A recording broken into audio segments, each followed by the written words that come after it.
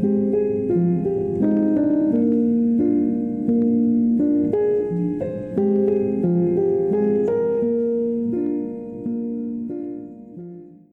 and welcome to Here's Johnny's Reviews and my look at the little known, unwanted and almost forgotten horror movie, well, sci-fi movie anyway, S. Darko, the sequel to the 2001 Donnie Darko, the cult mind-bending time travel sci-fi movie. What I never got was why this movie was even made. Now, I know I said last podcast that Donnie Darko is one of the best movies of the noughties, but it made no money in cinema and became an icon of cult movies, making only $1 million. So why, 8 years later, did they make this sequel that nobody apparently wanted? I never saw this in the cinema back in 2009. In fact, I never even knew they made a sequel until one day I was wandering around my local HMV and I found this for £3. So I thought, why not? As I was a huge fan of Donnie Darko. Unfortunately, this movie reeks of a cheap knockoff sequel, and I didn't care for it one little bit. So, why am I doing this? Well, I believe in giving movies a second chance. Maybe that one time I watched it, I wasn't in the right mood to view it. So here it is, its second chance. The movie is a definition of a bad sequel. First, say it's not a sequel but a quote-unquote continuation, and then have at least one original actor coming back in a role, reprising his or her role, cut the budget, replay the first movie almost beat by beat, have a quote-unquote fan of the original write, produce or direct this thing, and finally switch the gender of the lead role, which this movie had done all of which. So with that, it's on with the show, starring Daveigh Chase, Brianna Evans, I think that's how you pronounce that, Evingen? I have no idea how to pronounce her name. Ed Westwick, James Lafferty, and Jackson Rathbone. The plot: years after events of Donnie Darko, his little sister and wild child friend are driving to Los Angeles to make their fame and fortune. Their car breaks down in a small desert town where they're stuck in a glitch in a time-space continuum. Okay then. So the movie opens up as in text, as we learn that the government covered up the events of Donnie Darko. Also, we found out the Darko family has fell apart. So, youngest sister, Samantha Darko, played again by Daveigh Chase, has run away from home as she is able to cope with the loss nor have a dream since 1988, which I'm calling bullshit on straight away.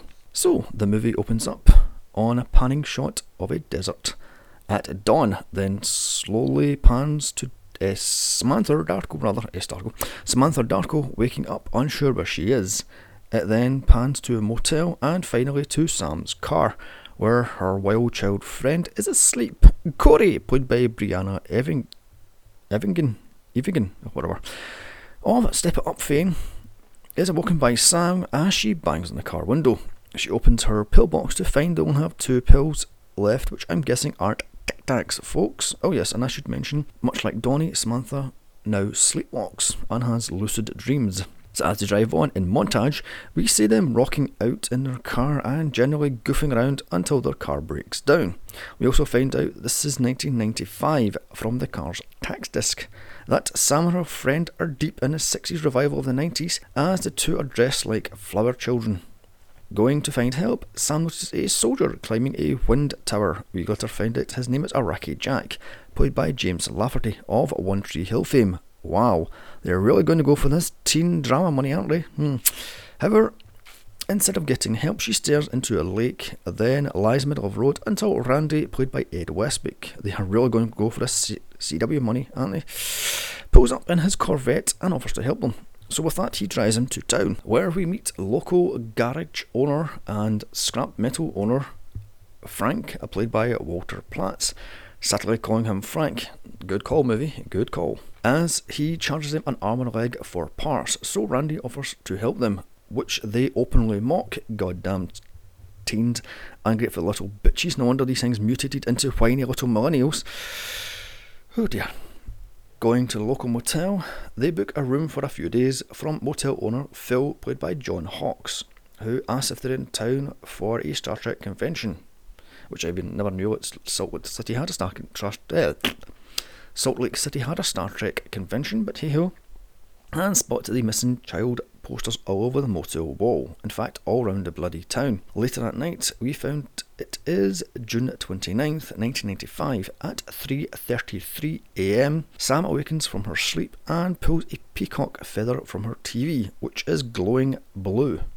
Then flashes a dead vision of herself with a wound to her head as she flashes in front of Iraqi Jack in a lightning flash as she tells him, "Are you ready to die?"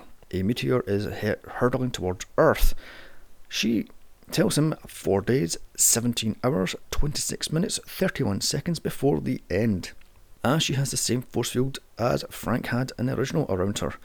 Note the dress Sam is wearing is from designer Elsie Katz, costing over $4,000.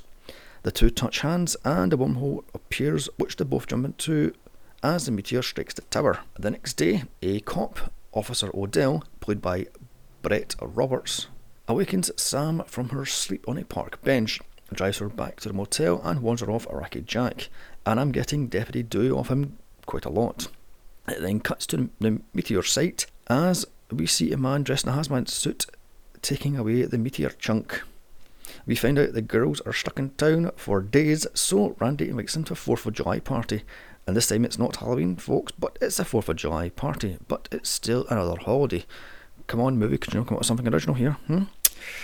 At the local diner, we meet a Bible basher, religious nut Trudy, played by Showgirls' Elizabeth Berkley, as she prays over a missing child poster. In walks local geek Jeremy, played by Jackson Rathbone of Twilight fame. Wow, they really wanted to go after the teen girl doll, didn't they? As he tries to hit on the girls, he says he bought the meteorite for $600. Of course, Corey, the snarky little bitch, shoots him down, saying, "Isn't Jeremy a gay name?" So, moving on then. Corey wants to stiff the diner, however, after meeting the waitress, Sam pays the bill for final $20. So they're now stuck in a small desert town outside of Salt Lake City, and they have no way to get back to either Los Angeles nor Virginia, so well done her. Anyway, moving on. Wandering through a graveyard, we hear Cody's backstory that her mom was a complete whore and her dad owns a strip joint in Los Angeles, where they're heading. Also, she's run away from home just like Sam. Leaving the graveyard, they bump into Pastor John, played by Matthew Davis of Vampire Diaries fame. Again, they really wanted this teen girl money, didn't they? As he invites him to Bible study, which of course Corey shoots down with a snarky remark. Also questioning what it's like not to have sex ever again. What a fucking little brat she is. Note the creepy Jesus statue costs well over $4,000 to make, which the director now owns. Cut to Iraqi Jack rifling through the scrap at Frank's scrapyard, muttering to himself 4 days, 17 hours, 26 minutes and 31 seconds and counting down. Randy catches him and questions him why he's there with him, saying he's killed children and there's blood's guts and everything's all splattered over the place. Classic PTSD signs then. Randy asks why he has a slingshot and cameos on with Jack saying to fight back with and so they cannot see him. However, he never actually fires this slingshot and is never brought up ever again. Cut to that night at the 4th of July party. But wait, I thought this was the 29th of June, not the 4th of July, but moving on. As we see, Sam is disgusted by the dumb jocks sniffing glue from paper bags and the shit tons of underage drinking. In walks Jeremy, who immediately gets picked on by the stoners. Sam comes to his rescue, so he gives her back her $20 from lunch and hits on her. However, Randy cockblocks him, saying she should look after her friend as, surprise surprise, Corey is acting like a little brat yet again, smoking a joint and teasing all the boys at the party. She then tells Sam not to be so annoying and piss off, after she asks if everything is okay with her. What a complete and utter little fucking bitch she is. Just then, Randy's girlfriend pushes Sam into the pool just for talking to him, when clearly the slut is Corey, not Sam, as she's the one hitting on him continually throughout the bloody movie. So Sam just floats there, face down, wishing for death, I think, until she finally comes out of the water, just like that. So it's completely bloody pointless, her floating for 5 minutes underwater. Or a few minutes even underwater. In the house, we found out Randy's little brother is one of the ones that have disappeared, and I'm guessing this is all down to Pastor John.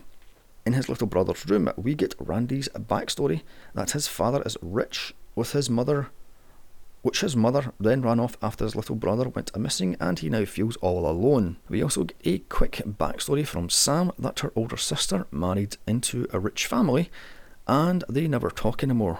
Also, the family fell apart, and she's running off to LA to become a quote-unquote dancer at her friend's father's strip joint. How very showgirls of her. Outside, Sam sees another peacock feather floating in the wind, which lands at her feet with a thud, cracking the paving stones at her feet. Okay then, just what the hell are these bloody feathers made of?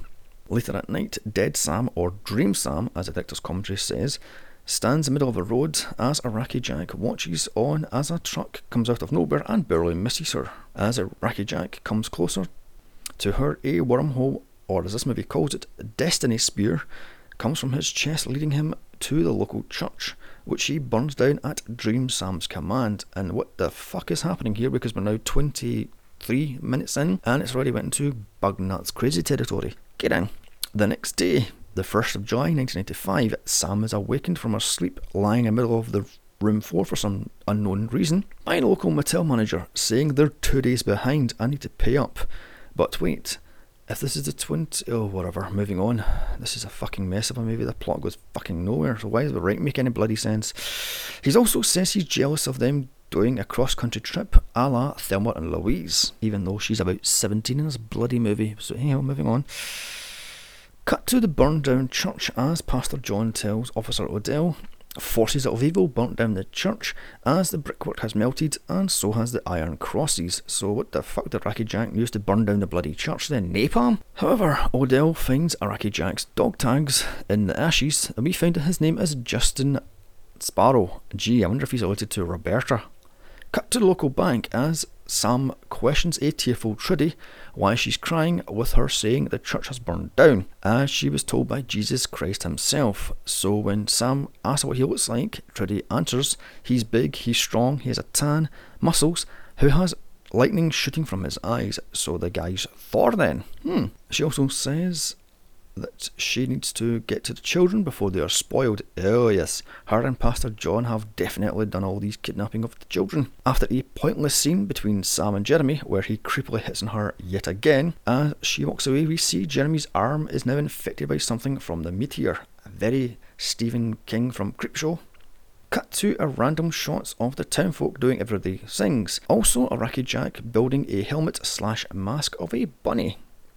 Cut to Sam walking along the highway alone as Randy pulls up with Corey, again being a little brat bitch, to Sam mocking her of her suicide attempt. Walking away, Sam is run over and killed by Randy's car, as it is indeed sideswiped by another car which comes out of fresh air. Okay then. At the police station, O'Dell wants to nail Sam's death to Randy. However, Corey points out the fact that the car came out of fresh air, but O'Dell doesn't listen and just says strange shit happens in this town.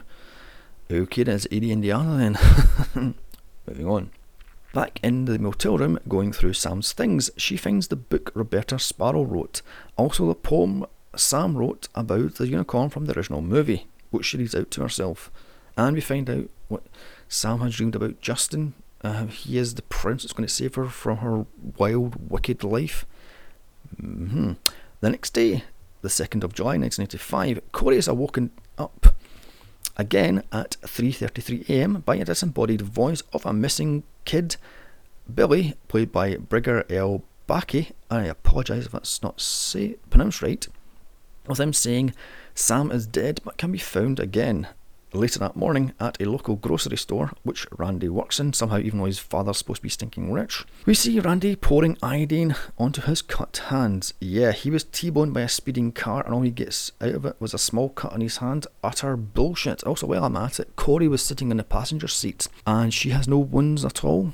This is a Corvette, which I'm thinking is made of plastic and or fiberglass. Therefore, that car would have been totaled and they would have been fucking heavily injured, if not dead. But moving on, Corey shows up, so they go outside for a smoke, where she asks him if he believes in ghosts, also if they were bad people. Another waste fucking space-time. And yet another pointless scene, Randy and Corey are talking about acid trips as they cycle to a library, where on microfilm Corey looks up Donnie's death, with Randy getting pissed off when Sam didn't tell him that Donnie Darko was her brother, or indeed her backstory. And why would she? Because she just met the guy the previous day, so why the hell is she into the deep dark stuff? But moving on. The next day, the 3rd of July 1995, Corey is awakened again from her sleep by Billy. As she follows her destiny spear / wormhole, she's told to bring water. The spear leads her to an old unused mine, where Billy tells her to go inside. However, she snaps the spear with her hand and refuses. It fixes itself and pulls her in anyway. The mine leads to much earlier in the week, when Frank's tow truck pulls a car only for it to come loose and get sucked up into the sky by a portal. Okay, what the fuck? Then time rewinds. Right, what the actual fuck is going on here? So just before Sam gets killed, where Corey tells her the truth that her dad doesn't even know she exists, so Sam should do something special with her life, as she drives off to be killed by the car that comes out of nowhere. At the motel room, Sam stares into a mirror and sees a wormhole starting to appear, but walks off before it fully forms. Looking in her suitcase, she finds the book Grandma Death wrote, trashes the motel room as Iraqi Jack watches on in a bunny mask. She opens the cupboard door and she's teleported to Iraqi Jack's hiding place somehow, wearing the same peacock dress from earlier, as he looks at her wearing the bunny mask. Wait, no, that's not. That's Dream Sam. What the fuck, movie? What the actual fuck? Cut to the 2nd of July 1995 again. Sam wakes up at the underpass, then walks into town where she sees the peacock dress in a store window. Jeremy exits the store saying it's his parents, then tries to hit her again badly, saying it was his destiny to get the meteor. Then Sam notices the thing on his arm, which now spread to his neck. He says it's nothing. Also, the meteor has an unknown metal on it, which has given him some strange power to see his dreams and his destinies. What the fuck? Sam gets away, and Randy is headbutted by a now super confident and egotistical Jeremy. So Sam goes to the shell of the burned out church, where Pastor John tells her God will jumpstart her future, and then takes her to a cinema, where they sit in an empty cinema. As he explains, he sits there to see God's plan, that his plan is a bright guiding light. So she looks at hers and sees herself as a little girl in a dance troupe from the original movie. So he subtly hits on her, and just as Trudy walks in, she gives her a WWJD bracelet. That was What Would Jesus Do bracelet, just like the one she had on earlier on in the movie. He hits on her harder this time, but she stops him and runs off, where outside Trudy questions him with her saying she had lost her bracelet, and then goes on to say she believes him like nothing happened, that she made him do it. Okay, what love? You just saw him hit on her and try to feel her up and stuff like that, but yet she made him do it? Okay then. The camera pans up to the cinema's marquee sign, which is all backwards apart from the words now showing adult. The words on the thing are 12 Monkeys and Stranger Days. So later that night, we see Iraqi Jack sitting on a hill overlooking the town, wearing his homemade bunny mask, just staring into deep space. At the motel room, Sam falls asleep while reading Grandma Death's book. Dream Sam flashes in lightning to the cinema with its marquee now reading 10 Sam Gets Keys in Save World, which I'm guessing is an anagram of 12 Monkeys and Stranger Days. Then on the road out of the town, and finally to the mine. The 3rd of July 1985, Sam awakens in Iraqi Jack's campsite just as he steals her book. Then he tells her he's Roberto Sparrow's grandson, and then begs her to show him how to travel in time and space. Okay then. I hope you're following this movie, by the way, because this thing took me forever to figure out what the fuck was going on. He then shows her his bunny helmet / mask, which cuts into his face. So freaked out, she runs off to the mine, where she finds Trudy's missing bracelet, with a key on it, which unlocks the mine door. Going into the mine, she finds the bodies of the missing boys dead, and I called it. Pastor John and or her was in on a sting with the missing children all along. So going back to the diner, Sam gets a round of applause from everybody in the diner and a free meal. Randy joins her at her table and blames Iraqi Jack for all the murders. It is here she tells him her backstory about Donnie. In walks Iraqi Jack, again begging to be shown how to time travel, as he's quickly arrested and taken away by Odell. When Sam protests Justin Sparrow's innocence, all she gets is a slap in the face from a pissed off Trudy as she storms off to her camper van. Back at the motel, Sam finds a peacock dress waiting for her, also Jeremy, as he hits on her yet a bloody again. Cut to a field where Jeremy has driven Sam, which she finds out is underneath, or just below rather, Iraqi Jack's campsite, so Jeremy sets out a picnic for him to watch the 4th of July fireworks. Meanwhile, in space, a black hole / wormhole appears as a badly done CG cube falls into it, falling to Earth. It turns out it's a Tesseract. What is this thing? The Marvel Cinematic Universe all of a sudden? And suddenly, after showing Sam his rash, Jeremy lunges at her, forcing himself on her. Where she backs off, he shows her his true form, which is kind of like a very veiny alien with bright red glowing eyes, very Hulk-like. He pushes her to her death as she hits her head on Iraqi Jack's bunny mask. In jail, Dream Sam teleports to break Iraqi Jack out and hands him a glowing peacock feather. Back at the motel, Randy shows up only to find Sam's room empty. As the town is getting rained on by Tesseracts, he somehow finds Jeremy's picnic spot. Moving on. And by the way, the explosion behind Ed Westwood burst his eardrum and almost deafened him. Anyway, he finds Sam's dead body, carries her away, just as Iraqi Jack shows up for his bunny mask. He puts on the mask, looks into space, and then time rewinds yet again to the 29th of June 1985, to Iraqi Jack just sitting watching the meteor hit the one tower as he smiles and dies. Cut to the morning as Iraqi Jack's body is getting taken away and the motel room wants to buy the meteorite. Sam decides to leave town, leaving Corey behind as she heads back home, which she fucking hates, so why the hell did she run away just to return back home? To Officer Odell finding the dog tags, the motel owner now owning the meteorite, and the same rashes appear on his arm. Then Trudy, an empty cinema, watches her God's plan she'll never see.